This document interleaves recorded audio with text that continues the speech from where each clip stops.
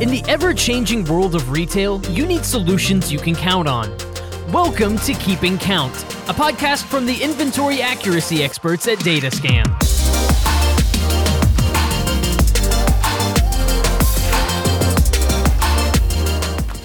Hey everyone, welcome to Herb's Hot Takes. I'm Tyler Kern alongside Herb Billings, VP of Technology Strategy at Datascan. And today Herb has some scorching hot takes about the effects of poor inventory accuracy. Herb, welcome to the show. How are you?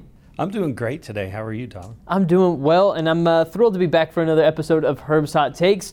And today we're talking about the effects of poor inventory accuracy. Last time we talked about the positive sales impacts of counting more frequently and having a more accurate count. Today we're talking about what happens when your accuracy is poor. So Herb, let's kick things off just with the most basic of questions. What are the effects of poor inventory accuracy for retailers? Well, inventory record accuracy is very important for both brick and mortar and omni-channel retailers.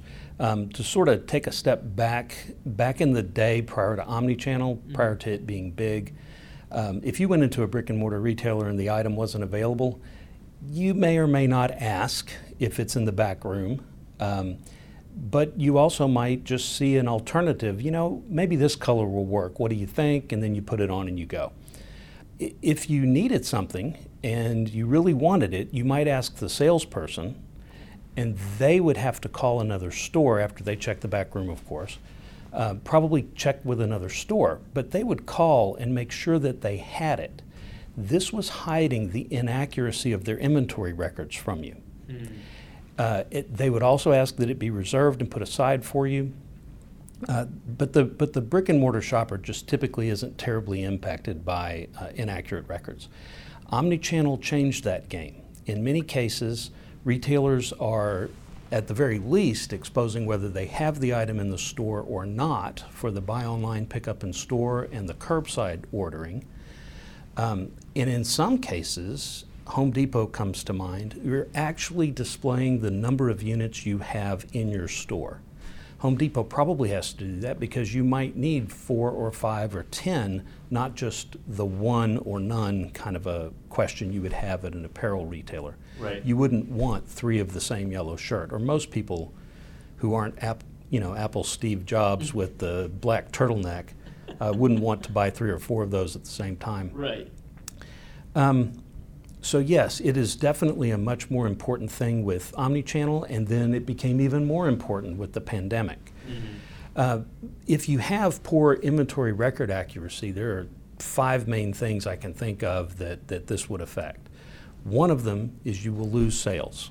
Yeah. We talked in our previous episode about how increased inventory record accuracy boosts sales. Well, you're losing that as a result of poor inventory accuracy.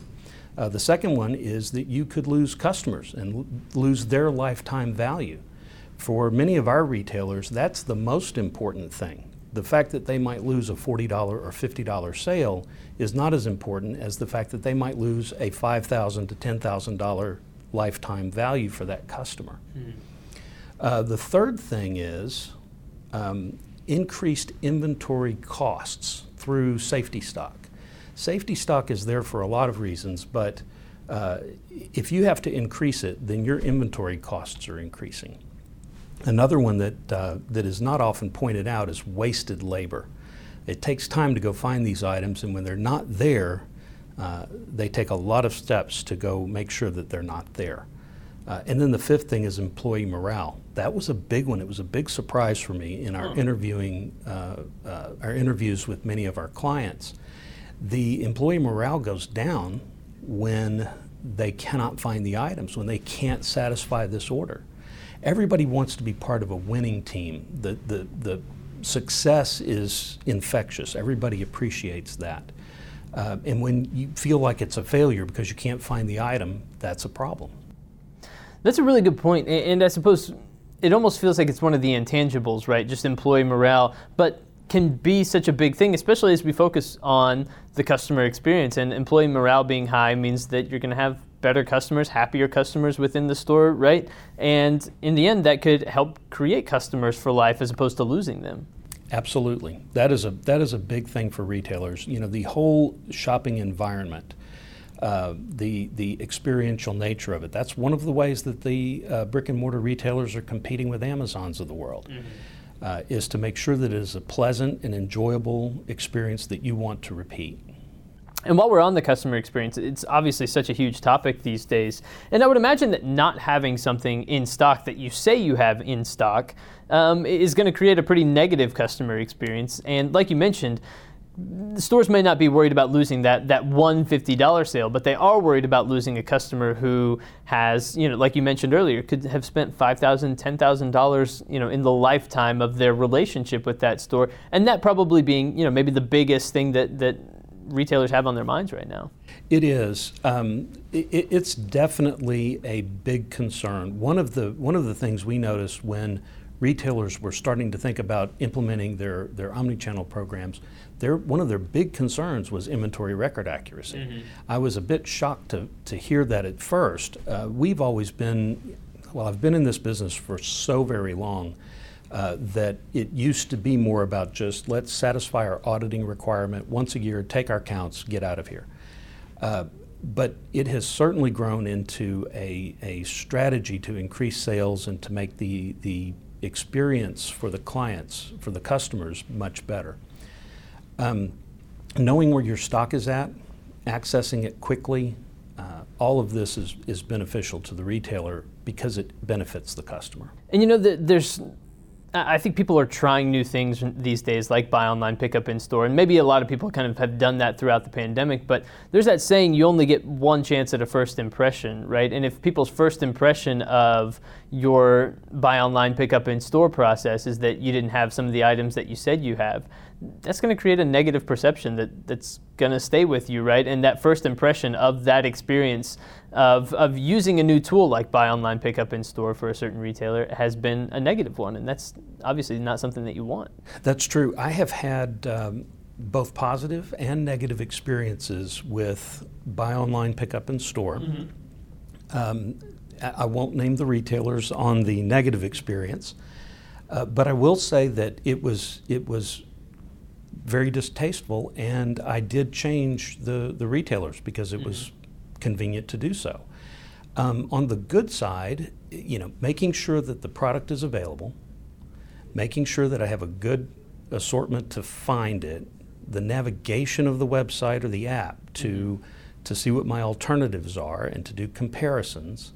But then an easy, convenient, fast payment method, and then easy, convenient, fast pickup method with any kind of customer service after the sale for that item that's necessary, possibly returns, anything else. All of that is very, very important to the omni-channel experience, but it does start with product availability.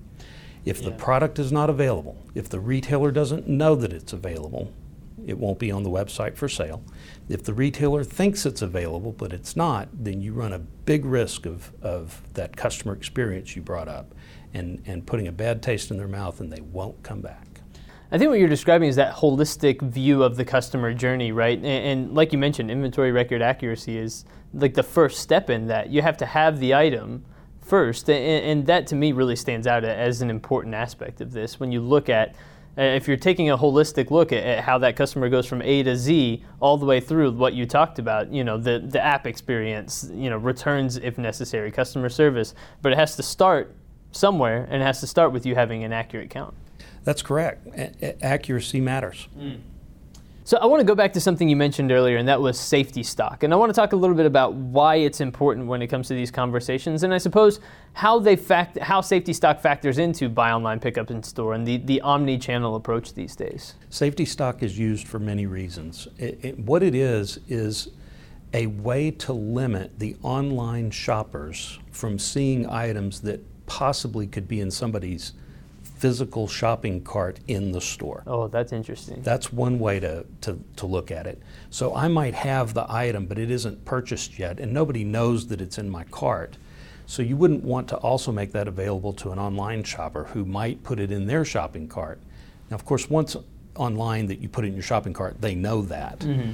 But nobody can run over and take it out of my physical grocery cart and like go put it in a virtual or a digital one, right? Right. Yeah. So safety stock is used for that reason, but it's also used for another reason. It might increase if you have very low confidence in your accuracy. So if your records are not accurate, and by the way, if a retailer counts once or twice a year, the SKUs that are accurate, there's about 35% of them that are accurate. Right. Not the majority, it's the minority. So if they don't have a lot of confidence in their accuracy, they will increase their safety stock to make darn sure they don't sell it to a customer online. It's a little different for brick and mortar because I see it or I don't. I'm not concerned with the inventory record accuracy at that point as a shopper, but an online shopper definitely is. So maybe let me try to flesh it out in an example, and you tell me if I'm understanding correctly. Let's say, a hardware store has 20 of something, but I need 15 of them, and someone online needs 10 of them. I've gone into the store and grabbed 15, and the online person has put 10 in their cart online. The safety stock helps make sure that the online person also has stock in reserve, I suppose, to meet their order as well as my 15 that I bought in the store? The safety stock is a level that reflects the typical quantity that is being purchased, as well as how often things are being purchased. So what is the likelihood of two shoppers, one online, one in the brick and mortar store at the very same time needing most of what's available? That's the purpose of safety stock. So sometimes it'll be a high number, sometimes it'll be a low number. It definitely depends upon the item. But it is there to avoid, the two primary things I know that it avoids are collisions between brick and mortar and online shoppers, and it reflects the level of confidence that the retailer has in their inventory records. That makes sense. So earlier you mentioned wasted labor, and that's another big thing that we wanted to talk about a little bit as well, because nobody likes wasted labor. People don't like busy work or work that doesn't come to fruition or result in a happy ending, right? So tell me a little bit about wasted labor and how that works.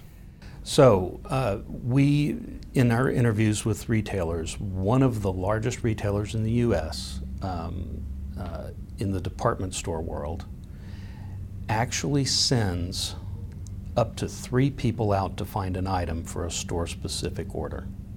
So if I made a buy online, pick up in store order for, say, these slacks, they would send one person out, and if that person can't find them, then another person goes out, and if that person can't find them, a third person goes out. Wow. I was shocked. The amount of labor and effort that goes into it. These people would come back and describe what they saw. There's an inventory specialist who would go out and research along with them. A tremendous amount of effort and time is spent trying to find these items to make sure that you fulfill them in the time frame you said you would. The reason for that is that order has been purchased and paid for, most likely. And so if they have to say no, somebody gets to call the client. Somebody gets to say, we don't have that, and we're going to refund your money, and we're very sorry. That is a very bad thing to have happen. So there's a tremendous amount of labor involved in finding these items, especially when you have inaccurate inventory records. We heard from this retailer that they actually enjoyed the time after counting. So the moment that they used our system to count, for the next few weeks and month, they actually enjoyed their omni-channel fulfillment a lot more than they did the rest of the year. We've always thought of counting as being, a painful task, but it was actually something they looked forward to because they knew that their daily lives would be better as a result. That also speaks to the employee morale. This was a big driver in attempting to increase their inventory record accuracy so that their employees would have a higher success rate, a higher hit rate on finding these items to fulfill these orders.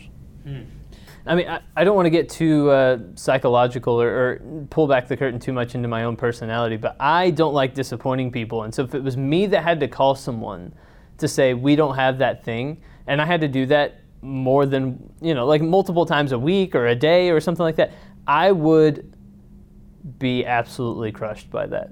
Just personally, that's just my personality. I think. Sorry to the viewer for getting like too much of a window into my own like soul, but that's how I would feel as an employee, right? Well, typically that phone call involves a very unhappy person on the other yes. end. When you order like this, sometimes it's for yourself and you're disappointed, but okay, well, I'll just go get something else somewhere else. But very often this is a gift for somebody. Yeah. And you might have been a little late. You might be trying to pick it up on your way to the party, have it gift wrapped. Well, it's not available, I'm sorry. These types of situations are not pleasant for the caller or the callee. Yeah, maybe I was trying to buy those slacks for Father's Day or something like that, and that doesn't work out, and now I'm like, well, now I'm in trouble, right? You're absolutely right about that. So earlier on in the conversation, we talked a lot about omni-channel, and especially how the pandemic has kind of pushed us in more of an omni-channel direction. And I suppose one of the things that I find most curious and interesting to talk about is how we view where we're going to be in a post-pandemic world. How much will the shopping and consumer habits have shifted in a permanent direction, especially as it relates to omni-channel, and especially as it relates to how people are going to go about making their retail purchases, right? And so that's something that I'm constantly thinking about, and wonder, do you think that omni-channel will continue to be the way of the future, even in a post-pandemic landscape? I'm no expert in this space, except on the purchasing side. Yeah. So as a customer of many retailers, I will predict this. Omni-channel was big before the pandemic. Mm-hmm. The pandemic forced people who swore they would never buy groceries online or would never buy anything online. Yeah. They want to touch, feel, and see it first. It forced those folks. My mother has had to buy online, forced them to try this and just live with it. Mm-hmm. And everybody who's tried it will find the items that they're comfortable buying online and no longer need to touch, feel, and see in person. Those types of things will continue.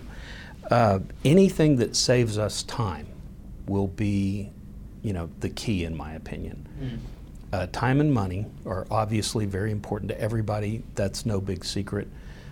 But if it saves time, if I can make sure that I order online and have it ready for me to pick up, a really good example of that are contractors shopping at the home centers, at Home Depot and Lowe's. What I've found out they're doing, they're big users of the buy online, pick up in store, because for them, time absolutely is money. For them to go shopping in that store, to go pick the items that they need, just completely takes away from their available time to bill a customer. So they will use the buy online, pick up in store, and it's all available for them. They just go to the front desk, pay for it, show their ID, and take it out. People will do that as well, whether they're contractors or not. Mm-hmm. If it's more convenient for me to go pick it up, if the timing is right, if it's better for me to have it shipped from anywhere to my house because I'm a planner and I've planned 2 weeks ahead, I don't have to worry about the timing. Or I don't have to worry about porch pirates or whatever the subject is that causes me to do it. I now have more options at my disposal. I know that this seems like an unrelated topic, but when it comes to meetings, I feel the same thing has been forced upon me. Prior to the pandemic, I never thought of a Zoom meeting or a Microsoft Teams meeting. Never. It was either in person, right, or it just didn't happen. Mm-hmm. There were conference calls, but everybody tried to avoid those. Today, it's the first option for me. Yeah. Is a Zoom or Microsoft Teams meeting. The same thing goes in the retail space. I will have a whole lot more options available to me. It will be about saving time and picking the best one for me at that time. I expect that to go forward. I expect it to go forward with people who said they would never do it. That's really interesting. And this question might be a little out of left field and off script, but it just kind of dawned on me, I suppose. The people who swore they would never buy online and would only go into a store, buy that item, and, buy the items that they wanted and then leave, were never part of maybe the store's bigger digital ecosystem, so rewards programs, things like that, or maybe they weren't. I wonder if more people doing buy online, pick up in store, more people interacting with apps, brings people into the store's larger ecosystem, which allows the store to capture more data on certain things, on those customers. And so I wonder if having that larger ecosystem of digital and that omni-channel approach, if that's not a net positive for retailers, and so they want to get these experiences right. Well, one thing about omni-channel is it's real easy to capture digitally what you're doing. Yeah. So I can easily capture the path that you took through the website. I can easily capture what you chose not to keep in your cart. I can easily capture all of that information. It's harder to do in a brick and mortar store. Now, we certainly are seeing studies and technology that enable that for the retailers, but it's faster, easier, cheaper online. Mm-hmm. Retailers love data. They absolutely love data for the marketing, for the promotions, for one-to-one marketing if they can get to that point.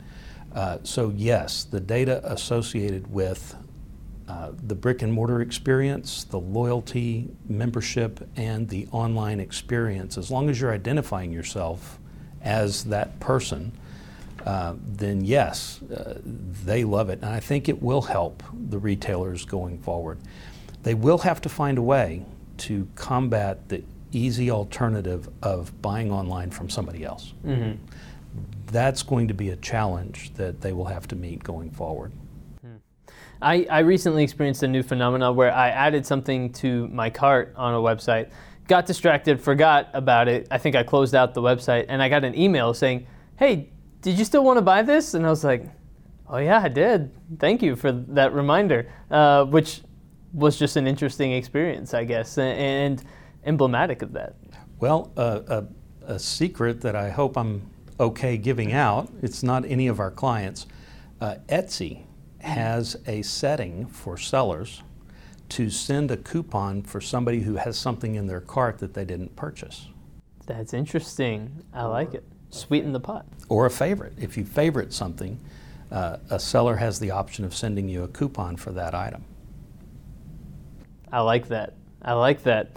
That is particularly interesting. Man. All right. So we've talked a lot about out-of-stock condition. Are there any other conditions which negatively impact the retailer? Yes. Out-of-stock is a significant issue for retailers. Mm-hmm. That is a well-known, well-discussed, well-studied topic. I think on the omni-channel side, an unknown out-of-stock is one that is a very dangerous situation. We've also talked about that. That causes a canceled sale, and possibly the rest of the order is also canceled, even though that might be available and in stock. Mm-hmm. But the unknown in stock is one of the things that hasn't been discussed as much. The unknown out of stock, in our clients, about 15% of their SKUs are unknown out of stocks at the time that they count. Wow. But a significant number, even though it's less, are those unknown in stocks. Those items that they don't think they have, but they actually do. Those are not available for digital sales. And our clients are averaging 3% of their SKUs in that condition. And that's one of the ones that's not as well studied because it's just not as in your face. Right. Very, very interesting, just that concept, I guess. And it turns it around a little bit. And we also talked a little bit more about that unknown in-stock aspect on the previous episode of Herb's Hot Takes as well. And so for maybe a more in-depth discussion, people can go and listen to that episode as well. Well, Herb, as we wrap up this episode just talking about the impacts and the effects of poor accuracy, anything you want to say in conclusion, just if you want to tie a bow on this episode and leave people with either a conclusion, a summary, or anything we haven't discussed yet? Well, it might sound familiar, but in the old days, counting was to satisfy the auditors, mm-hmm. to record your shrink for the year, get your financial documents in order for reporting to Wall Street or what have you. Today, we're finding that it makes the omni-channel experience better for the customer. It makes the omni-channel experience and execution better for the retailer. It increases sales, and it is changing in nature from a task that must be done to a task that is a strategic move for the retailer. This will be far more important as we go forward with the post-pandemic world. Everybody will expect the retailers to have what they say they have, and inventory accuracy is the way to do that. The only way to get your inventory records accurate is to count them frequently. Very good stuff, as always. Those are Herb's Piping Hot Takes today for this episode of the program with Herb Billings, VP of Technology Strategy at Datascan. Herb, you also have a blog post on this, right? People can go read the blog post if that's more their speed? Yes, we do. Datascan.com/blog. There are several there for inventory record accuracy, among other items. Very good. Go check out Herb's blog post on datascan.com. And stay tuned. We're going to be back soon with another episode of Herb's Hot Takes. Next up, we're tackling the formulas, the record accuracy formulas. We're going to get a little bit mathy on you. And so I'm going to have to put on my my math hat that I haven't put on in quite a few years. And we're going to take a look at the formulas that you can use to determine inventory record accuracy. So it's going to be a fascinating episode. You don't want to miss it. Stay tuned to datascan.com for when that episode will be coming out. But for this episode today, for Herb Billings, I'm Tyler Kern. We'll talk to you again soon.